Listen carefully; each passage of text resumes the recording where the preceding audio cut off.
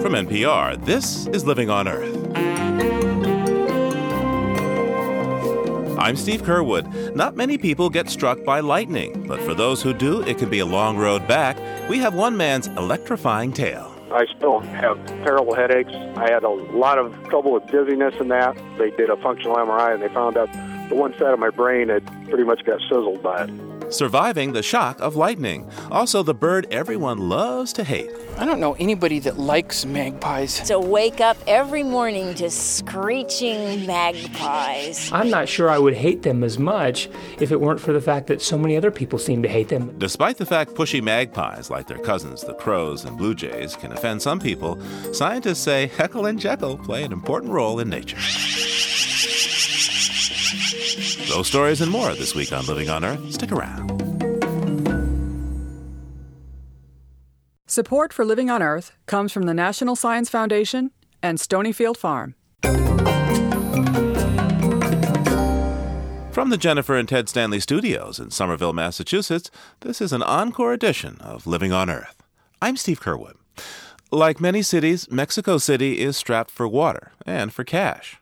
Water treatment facilities and new supply pipes are badly needed, but they'd bust the municipal budget. Now a group of local inventors believe they've found a surprisingly simple and economic solution to the city's water woes. Conrad Fox has our story.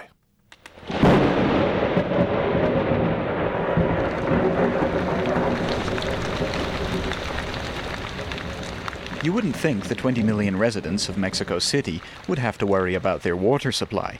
They get more than 27 inches of rain every year, but most of that rain never makes it to a tap. Instead, one of the most extensive drainage systems in the world channels it straight out of the city and to the sea. El régimen de lluvias en la Ciudad de México es de lluvias. Mexico City gets very short, very intense rains during the summer. We've got to be very efficient about draining the water.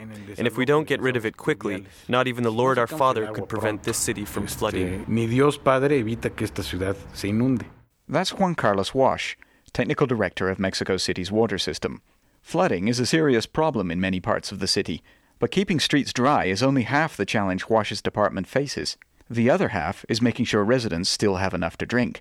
And at the moment, he says, he's fighting a losing battle. 70% of our water comes from about 450 wells in the city. Some rain does recharge the aquifer, but not fast enough. El balance es negativo, ¿no? In the south of the city, the water table is dropping about a meter a year. That's not good. In fact, it's extremely bad. No one knows for sure just how much water is left in the Mexico City aquifer, although most think a crisis is not far off. But what worries Wash is that as the aquifer depletes, concentrations of manganese and other dangerous elements make the drinking water almost unusable. And that's not the only consequence of a sinking water table. Exactly. And the building is coming up, or the building is staying still? No, the building is coming up. On a busy sidewalk in the center of Mexico City, Jesus Esteba, a consulting engineer for the City Works Department, points out the crumbling pavement at the base of an old Art Deco building. Parts of the sidewalk have heaved upwards, and passers-by are forced to step around the rubble. The problem, says Esteba, is related to what lies below the concrete of Mexico City. It's built over jello, what was once a lake. The ground is very soft clay and water.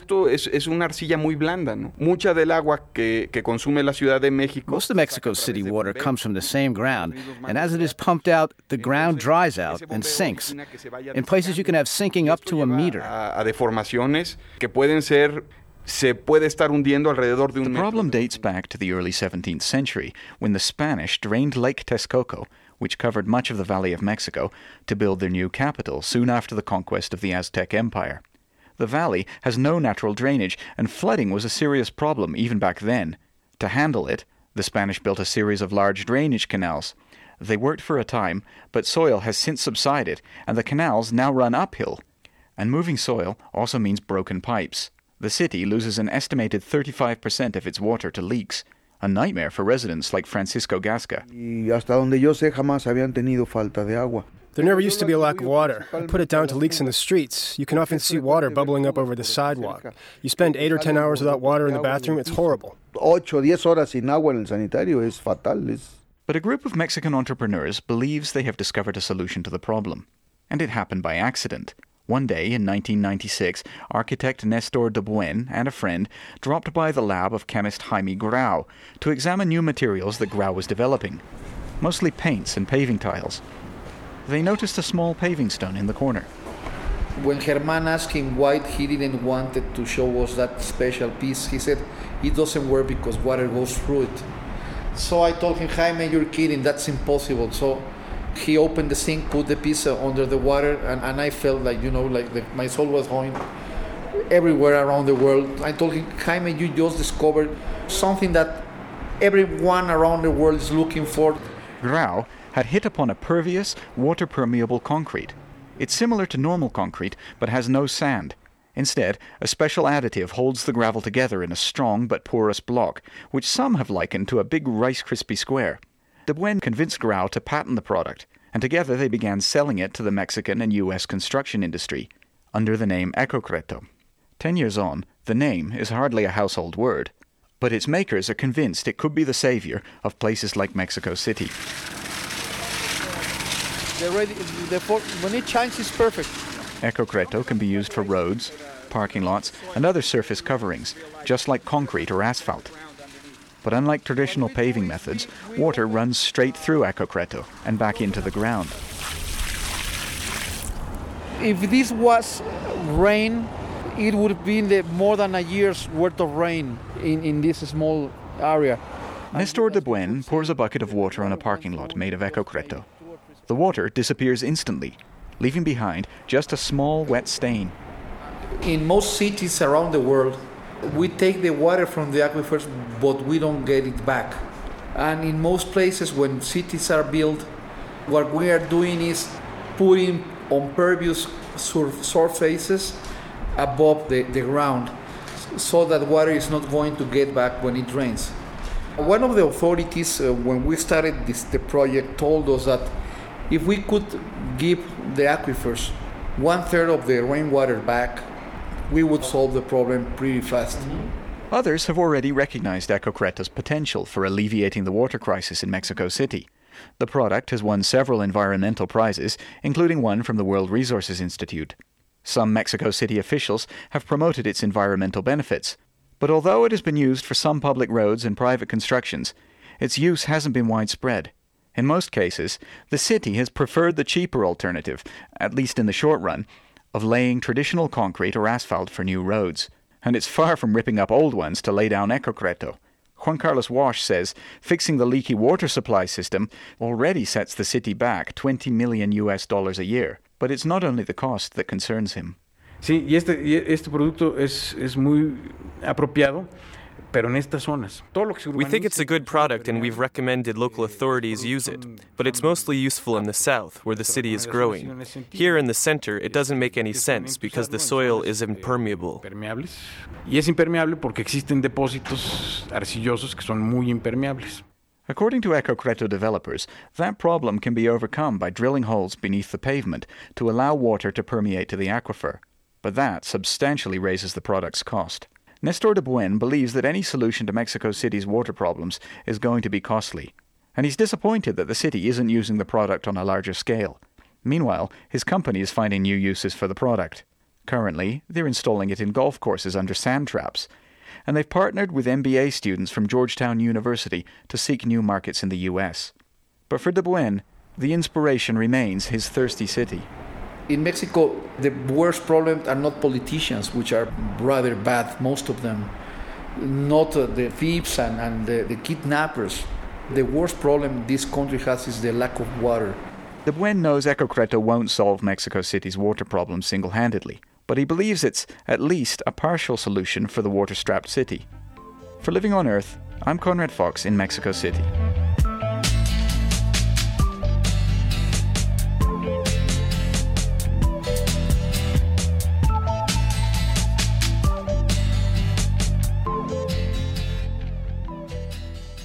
In New York City, a team of architects and urban planners have figured out how some taken-for-granted real estate could make for a healthier environment.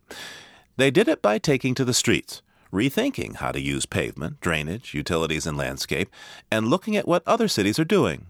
They came up with what they say is the right way to use all those public rights of way in an attempt, says team leader Hillary Brown, to put the principles of sustainability to work where the rubber literally meets the road. First off, we noticed that cars, surface transit, pedestrians, and bike riders all compete for the right-of-way. But too often, autos win out. So we proposed carving out more space for bikers and separating them from cars and walkers with islands and corridors of trees and vegetation. We also found that in many places, wider sidewalks and green outdoor alcoves can entice us out of our cars to stroll, walk to work, and enjoy exercise in comfort and safety. We all appreciate the seasonal colors of trees and other street plantings, but these pockets of nature offer other tangible benefits by removing airborne dirt, producing oxygen, dampening street noise, and keeping the city cool in summer. Some studies even show that the more trees you have on a street, the less crime you have. Creating continuous trenches for these trees can prevent both damage to their roots and cracks in the pavement. Selecting mixed species that are water efficient and pest resistant produces healthier plants that need less tending to. And instead of letting polluted rainwater flow into storm sewers, let's direct it onto porous surfaces, such as gravel or open space pavers, or into planted trenches where it can be filtered by roots while refreshing underground aquifers. We also learned that something as simple as the color of concrete or asphalt makes a big difference. Lighter shades of concrete improve visibility at night. By day, it reflects the heat of the sun, reducing summertime temperatures. And a cooler street means less energy is needed for air conditioning. This pavement lasts longer, too, and may be an excellent medium for recycling a variety of waste such as old concrete, glass, or rubber. Open up the street and you'll find a deep tangle of conduits and pipes. We recommend organizing this messy infrastructure into trenches with removable lids for repairs. Radar can test pipes, and you can drill them with lasers, a practice called microtunneling that allows workmen to make repairs without digging, keeping neighbors happier. Now, these may not sound like grand solutions, but small improvements taken together can make a big difference, simply because so much of our urban environment is paved. The 20,000 lane miles of right-of-way in all of New York City comprise an area as big as Manhattan. All in all, we learned that greening our streets does far more than create a lovely living mosaic of the city's diverse neighborhoods. With better air and water, healthier natural systems, and a more active population, it's a long-term investment in our city's quality of life.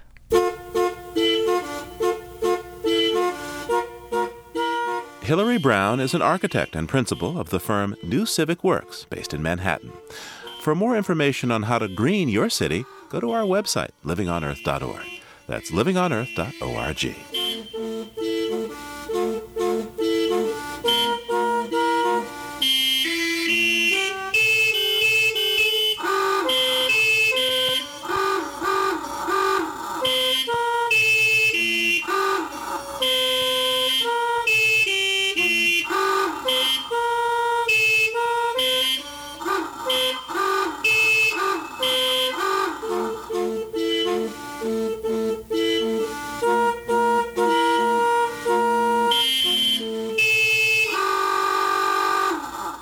Coming up, Bill McKibben takes the long way home. Keep listening to Living on Earth.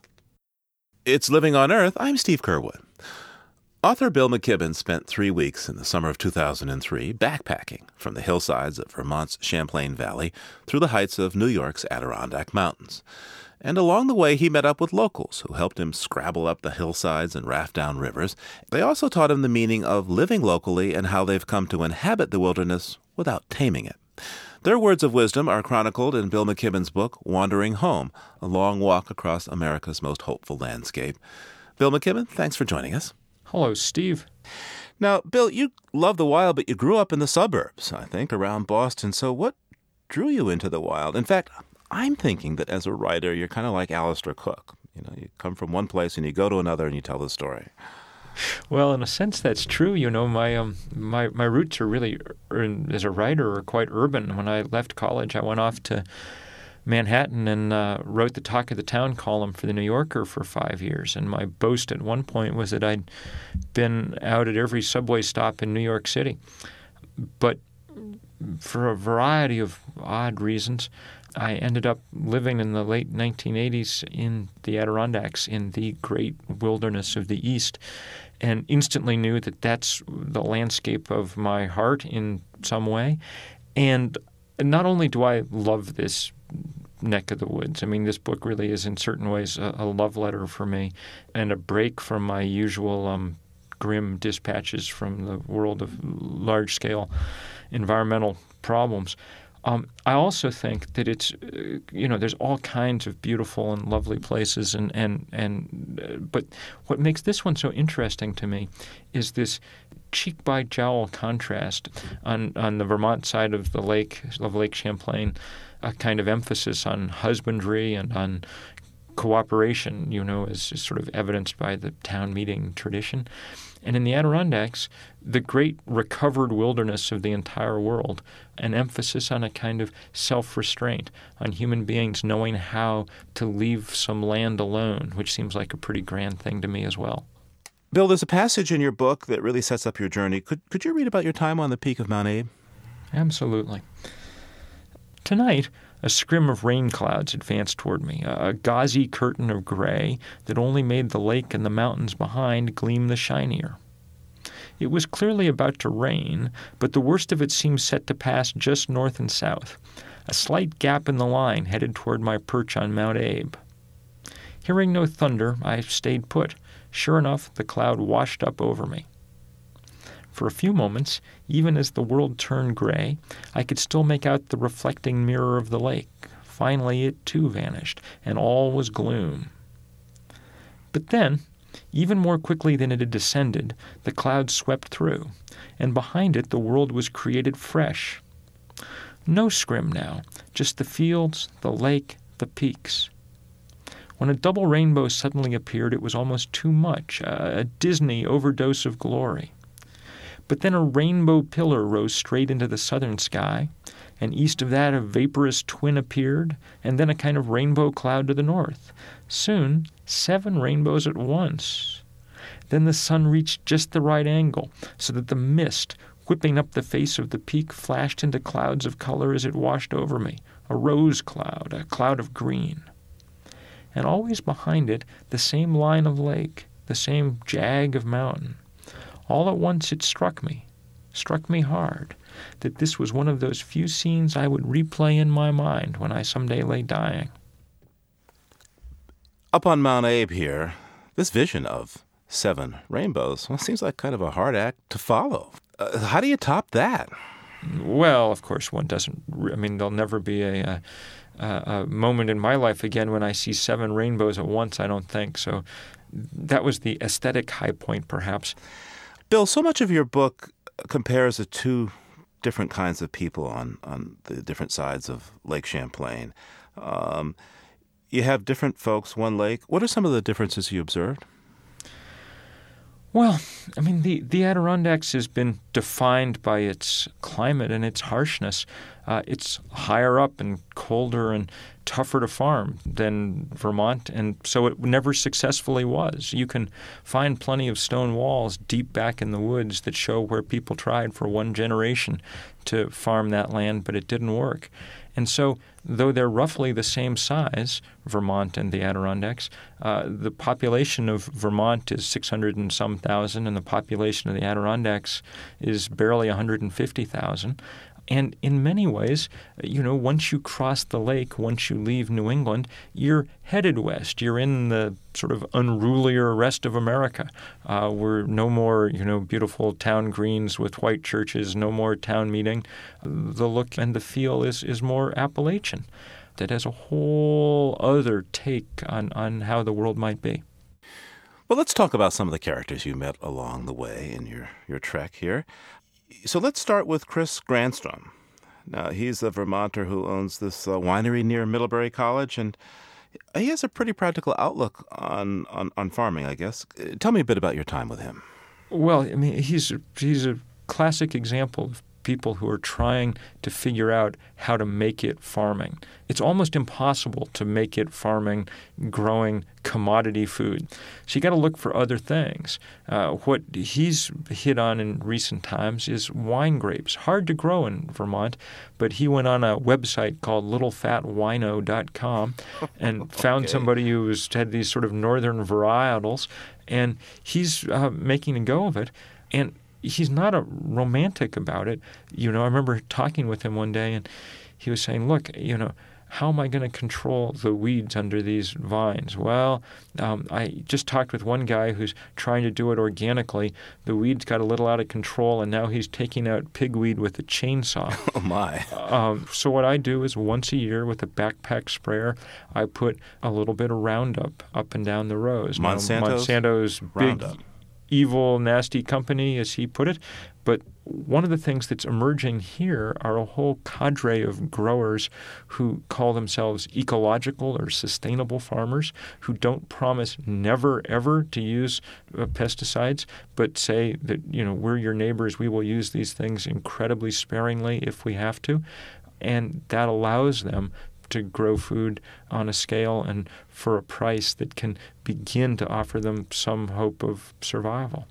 Now, towards the end of your journey, you meet with Don Armstrong, who's lived in the Adirondacks all his life. How different was his lifestyle compared with those on the Vermont side of the trail? Well, Don is an old friend of mine in the town where I've lived most of my adult life, in the Adirondacks. And he'd grown up working in the woods in some of the old lumber camps and then working in the mines, which were the two great economic engines of the Adirondacks before tourism. And so his life was very different from the pastoral life of Vermont. So his set of skills and things was more Western. But his sense of community was very, very strong in a New England way. I mean, I remember once we were changing the storm windows on the church in town. And he, though he was advanced in years, took me up through this sort of set of jury-rigged ladders and things to see the steeple of the church. And he showed me the place where he'd carved his name 60 years before, along with the initials of his then-girlfriend, now wife, Velda. And it really gave me the powerful sense of what it meant to be rooted in a particular place. I read a poll the other day that showed that 3/4 of Americans didn't know their next-door neighbor. Well, there's not anyone who lives in Indian Lake or Johnsburg or Tupper Lake or those places who don't know their next-door neighbors, because you wouldn't get through the winter if you didn't. There's still some real dependency on each other, and that's an awfully good thing, I think. Bill McKibben is author of Wandering Home, a long walk across America's most hopeful landscape. Bill, thanks. Thank you, Steve.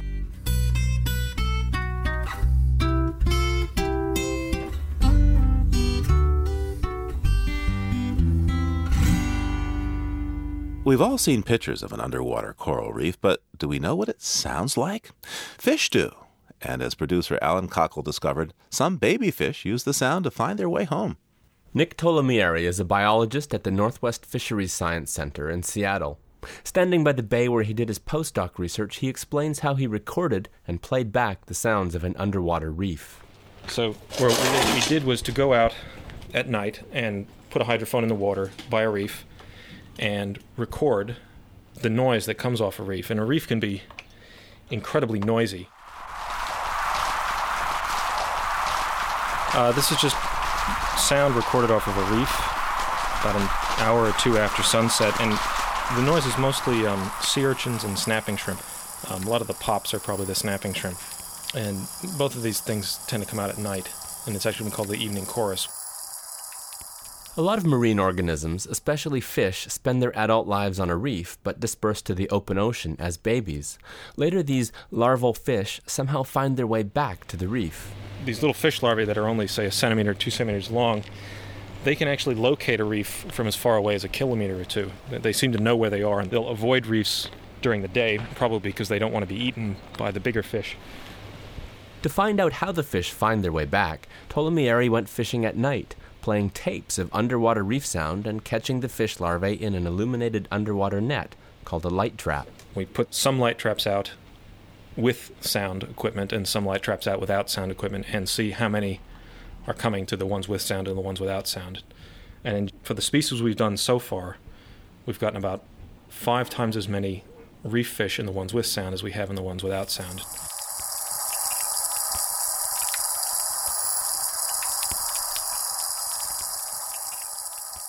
Not only can fish larvae hear extremely well, but they're also good swimmers.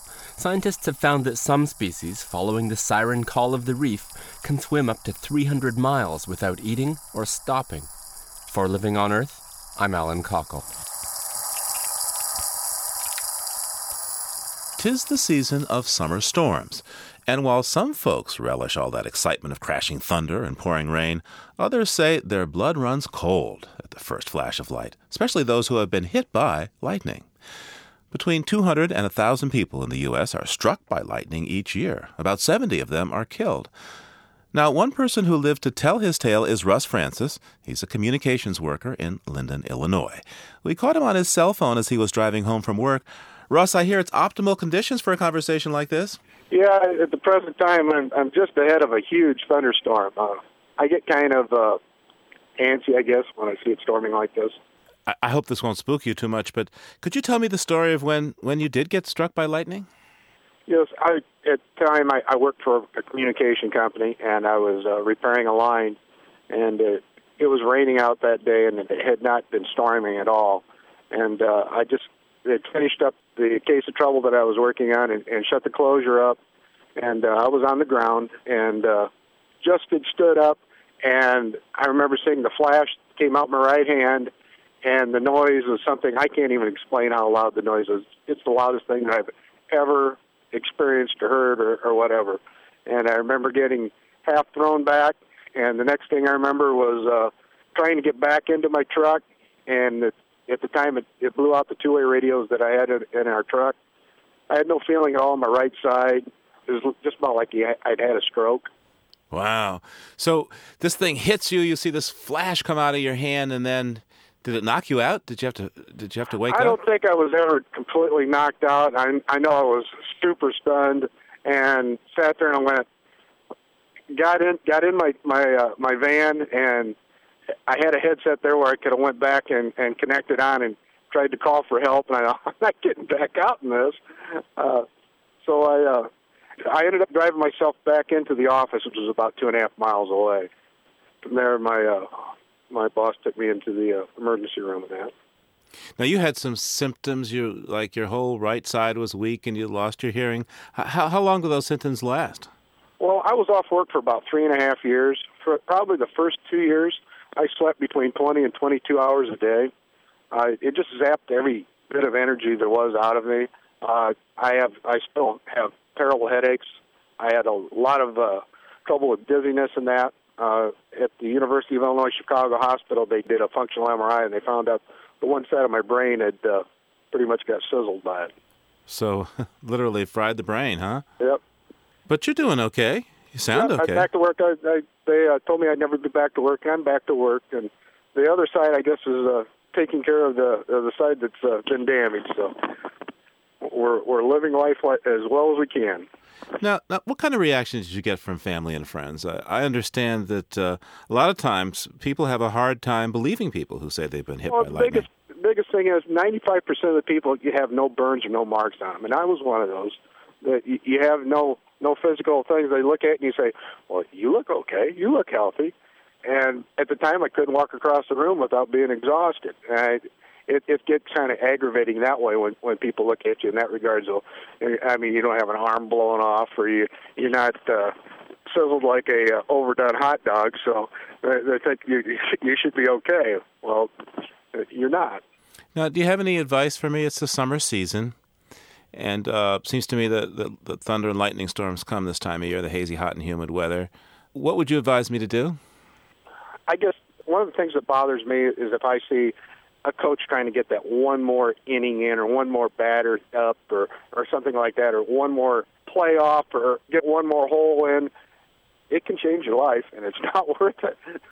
And so what if I'm all of a sudden caught out in the middle of it, and it seems like, oh, wow, this is definitely lightning time. Anything I can do? Get yourself in an enclosed structure like a building with sides on it, and preferably something that's got wiring in it or whatever. Like a park shelter or a tent is not a good place to be. Under a tree is one of the terrible places to be. A car is okay. It's not the best place to be, but it's better than being out in the open. So right now, are you still out running the storm? No, I pulled over right now so we could have a decent cell phone conversation, but the storm is catching up to me. Well, I guess you better get a move on that. Tell your people, though, if you hear it, fear it. If you see it, flee it. Good advice. Russell Francis works in the communications business in Linden, Illinois.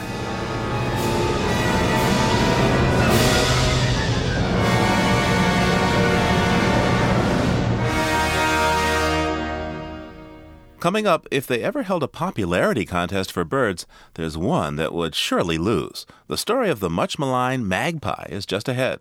First, this note on emerging science from Jennifer Chu. Humans and songbirds can do it. Dolphins and bats can too. Now, researchers have found imitation is also a form of communication for elephants. Collaborating scientists in Kenya and Massachusetts recorded the vocalizations of two African elephants from two very different backgrounds. What they heard was nothing like that of the trumpeting call of the average African elephant. Calamero, a 23-year-old male, was raised in a zoo with two Asian elephants for 18 years. Scientists found most of his vocalizations resembled the chirping noises typical of its Asian zoo mates, rather than the deeper calls of his African ancestors. They say this mimicking might be his way of fitting in with a social group. Also, a 10-year-old female Malaika lived on the savanna plains of Kenya with orphaned elephants 2 miles from a busy highway. The majority of Malaika's calls sounded less like an elephant and more like the revving of a truck engine. Researchers believe Malaika learned to imitate her highway friends at night when the sounds of passing trucks dominated the landscape. It's the first time this mimicking trait has been found among these huge mammals, suggesting upbringing could shape their vocal repertoire. These skills may also help elephants recognize each other and bond as part of a group. That's this week's Note on Emerging Science. I'm Jennifer Chu. And you're listening to Living on Earth. Support for NPR comes from NPR stations and the Charles Stewart Mott Foundation, online at mott.org, supporting efforts to promote a just, equitable, and sustainable society. The Kresge Foundation, investing in nonprofits to help them catalyze growth, connect to stakeholders, and challenge greater support.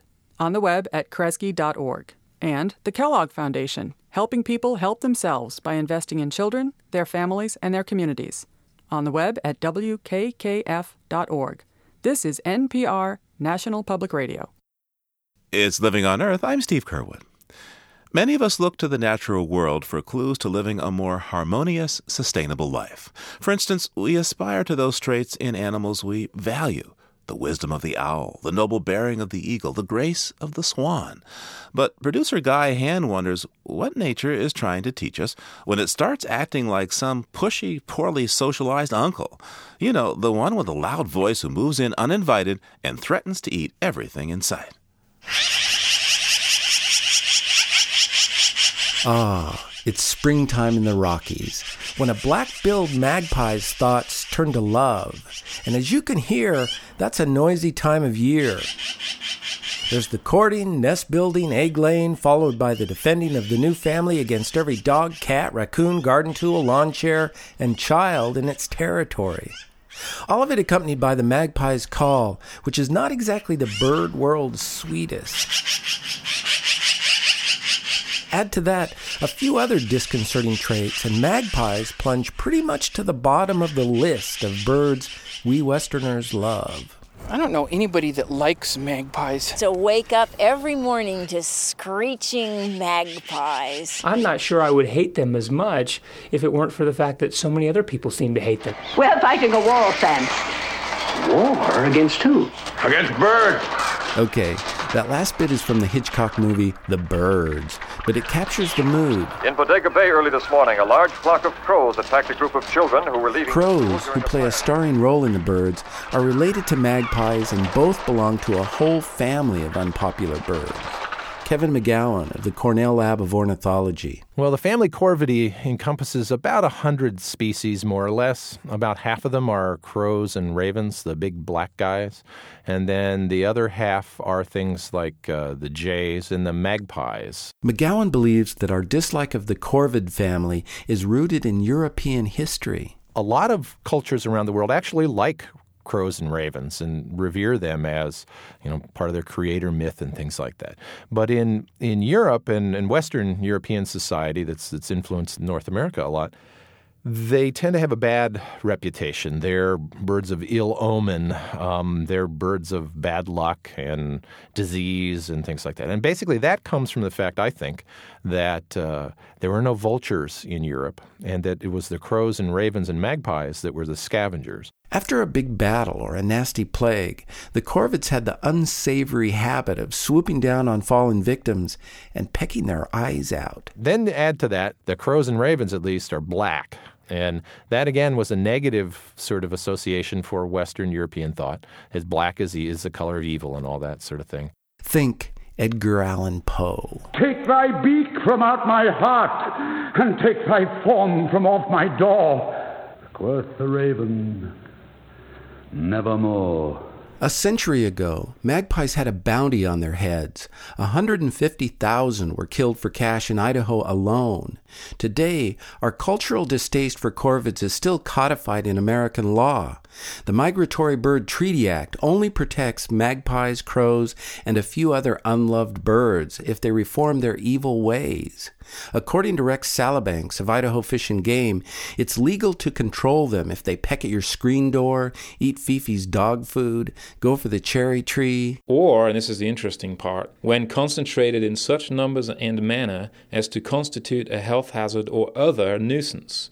And the main way that you can control them, obviously, is to shoot them. You're not supposed to blast magpies within city limits, but other than that, the law is loose. And so it's kind of like, well, does it have that look in its eye, like it's up to no good and it's about to do something that's bad.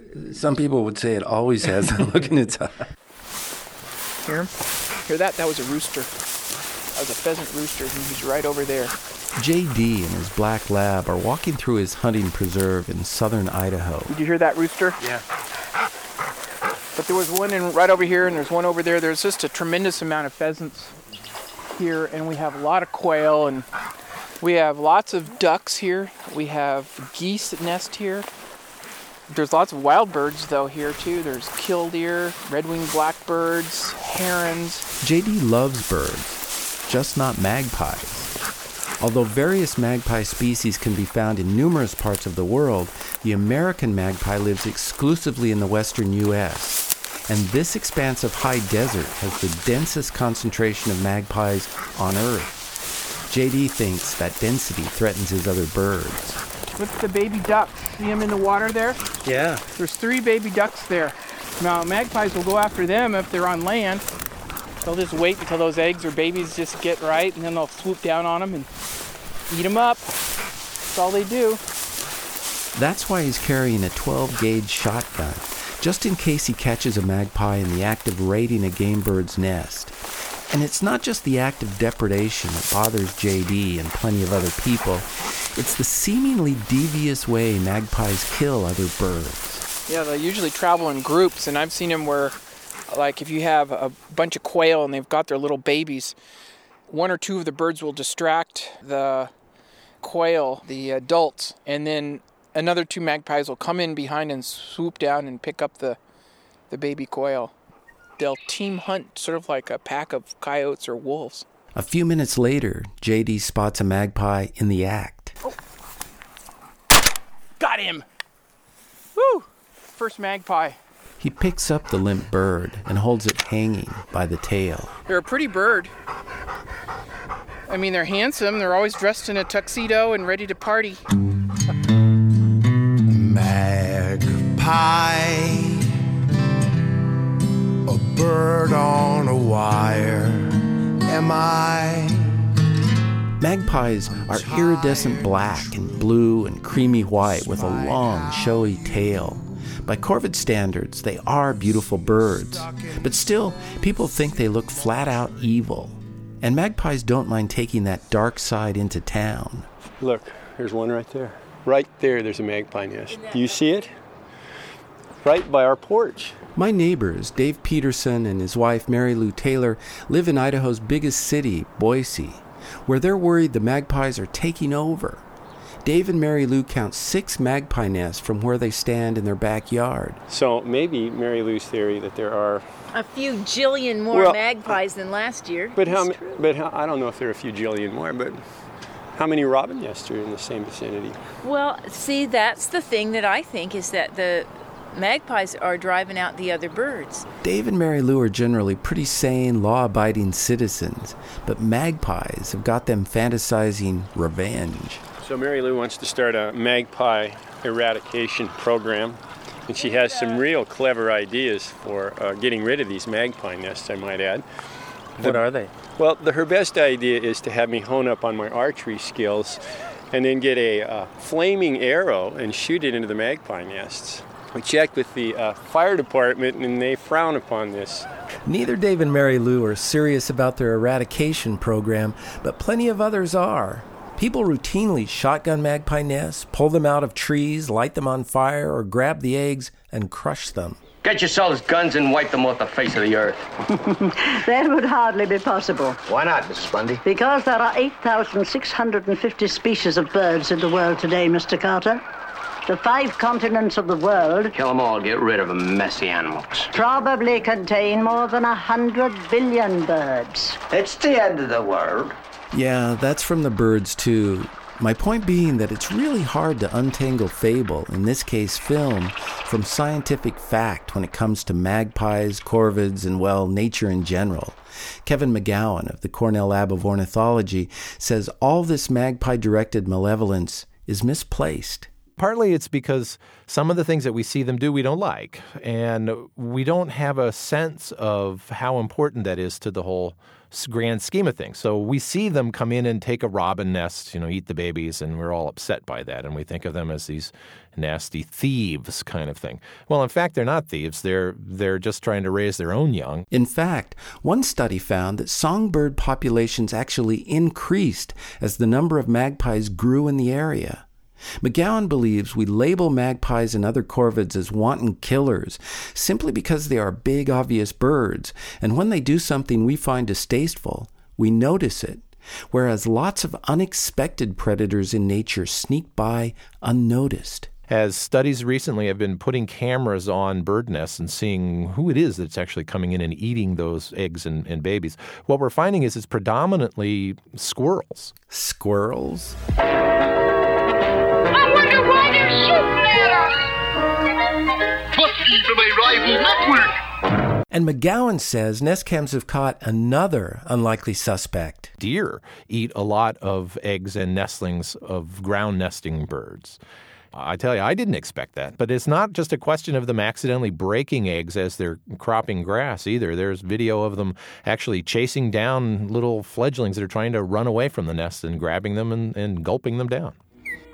Hi, Bambi! Bambi too? Watch what I can do! Scientists say magpies are way down the list of animals that eat baby birds. But like it or not, our view of nature is informed not only by biology, but by everything from Beowulf and the Bible to the birds and Bambi. We try to understand nature, like everything else, through stories. We cast animals in the roles of hero and villain, often unconsciously, then push them off on a narrative adventure we hope will end in just, morally satisfying ways.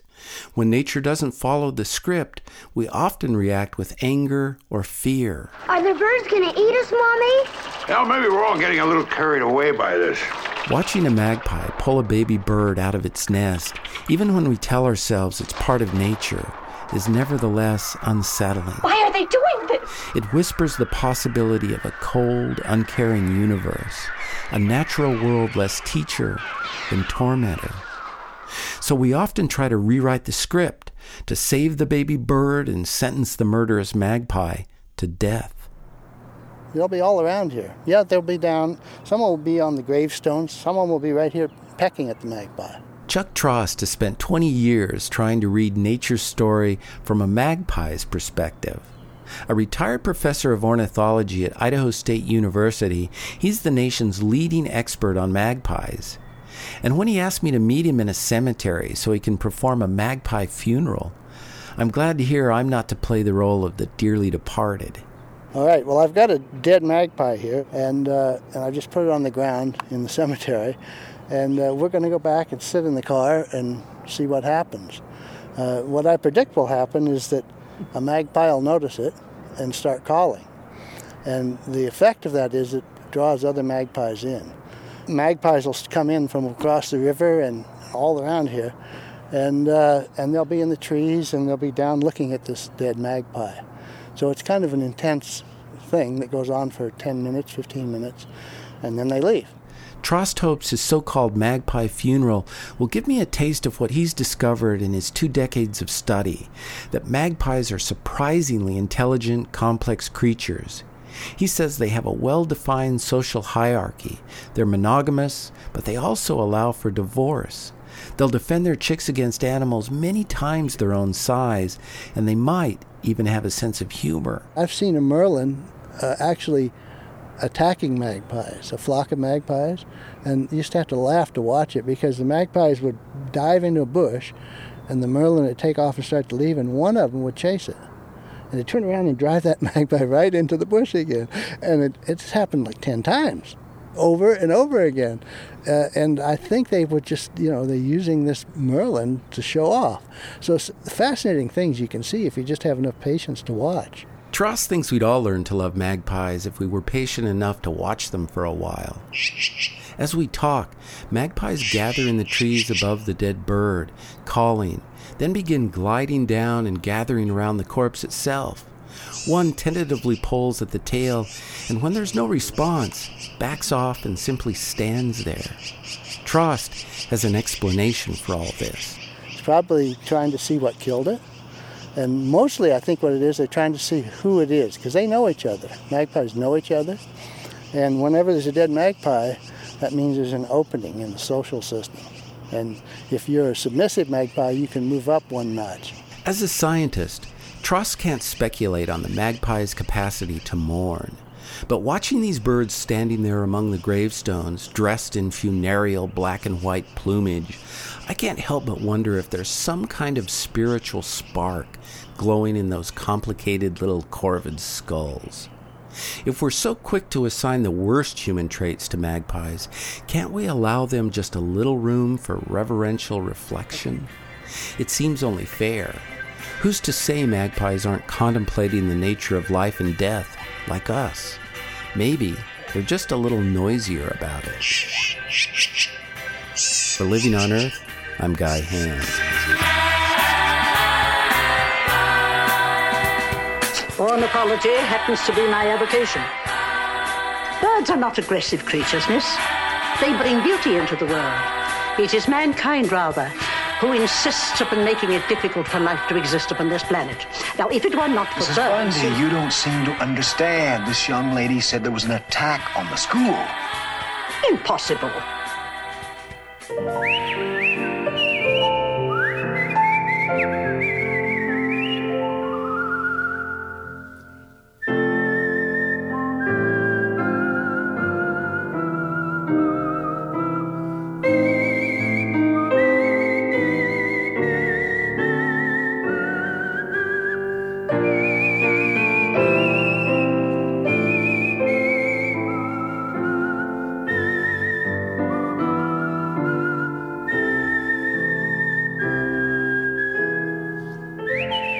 Next week on Living on Earth, in the semi-arid region of South Africa known as the succulent Karoo, seasons of drought have led to failed crops. Scientists predict there could be more dry spells on the way and also extreme rains. In one area, they're working with a group of rooibos tea farmers to help them adapt their growing practices to these changes in climate. We're trying to marry the scientific knowledge with the indigenous knowledge, which there's a great body of, and trying to integrate that. Farming adaptations to climate change on the next Living on Earth.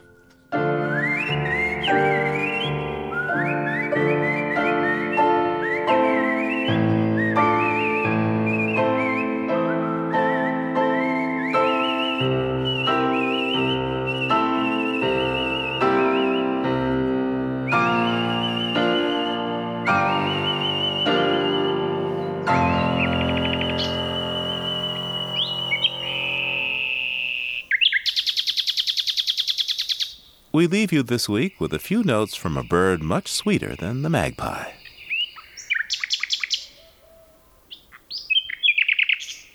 Phil Riddett recorded these two nightingales in a forest near Kent, England.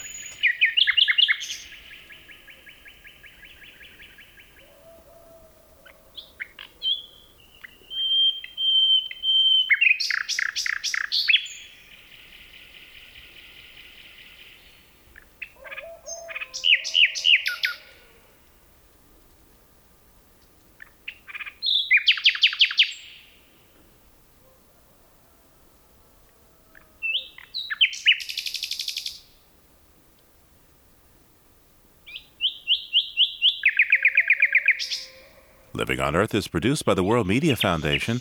Our crew includes Ashley Ahern, Chris Ballman, Eileen Belinsky, Jennifer Chu, Bruce Gellerman, Ingrid Lobet, and Jeff Young, with help from Bobby Bascom, Kelly Cronin, and James Kerwood. Our interns are Tobin Hack and Allison Smith.